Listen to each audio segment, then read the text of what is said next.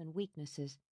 Though it had meant leaving Monterey penniless, he had not taken the gold and jewels Serafina had secreted. Now, with the dreams of age that had turned his hair to silver, that had dimmed his eyes and lived in aching bones, he prayed that it would be found one day by lovers or dreamers. If God was just, he would allow Serafina to choose. Whatever the church preached, Felipe refused to believe God would condemn a grieving child for the sin of suicide.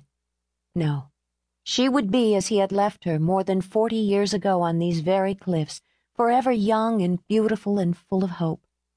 He knew he would not come here again. His time of penance was almost at an end.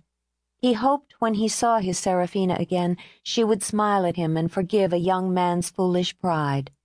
He rose, bending in the wind, leaning on his cane to keep his feet under him, and left the cliffs to Serafina. There was a storm brewing, marching across the sea, a summer storm full of power and light and wild wind.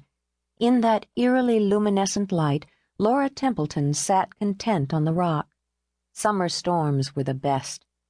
They would have to go in soon, back to Templeton House, but for now she and her 2 closest friends would wait and watch. She was 16, a delicately built girl with quiet gray eyes and bright bronze hair, and as full of energy as any storm. "I wish we could get in the car and drive right into it." Margot Sullivan laughed. The wind was fitful and growing stronger. "Right into it." "Not with you behind the wheel," Kate Powell sneered. "You've had your license a whole week and already have a rep as a lunatic." "You're just jealous because it'll be months before you can drive." Because it was true, Kate shrugged. Her short black hair fluttered. She took a deep gulp of air, loving the way it thickened and churned. "At least I'm saving up for a car instead of cutting out pictures of Ferraris and Jaguars." "If you're going to dream," Margot said, frowning at the minute chip in the coral polish on her nails, "dream big. I'll have a Ferrari one day, or a Porsche, or whatever I want." Her summer blue eyes narrowed with determination. "I won't settle for some second-hand junker like you." Laura let them argue. She could have diffused the sniping, but understood it was simply part of the friendship, and she didn't care about cars. Not that she didn't enjoy the spiffy little convertible her parents had given her for her 16th birthday, but one car was the same as another to her. She realized it was easier in her position. She was the daughter of Thomas and Susan Templeton of the Templeton Hotel empire. Her home loomed on the hill behind her, stunning under the churning gray sky. It was more than the stone and wood and glass that made it, more than the turrets and balconies and lush gardens, more than the fleet of servants who kept it shining. It was home.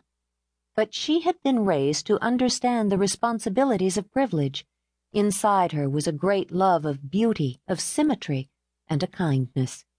Aligned with it was a need to live up to the Templeton standards, to deserve all she'd been given by birthright, not only the wealth, which even at 16 she understood, but the love of her family, her friends.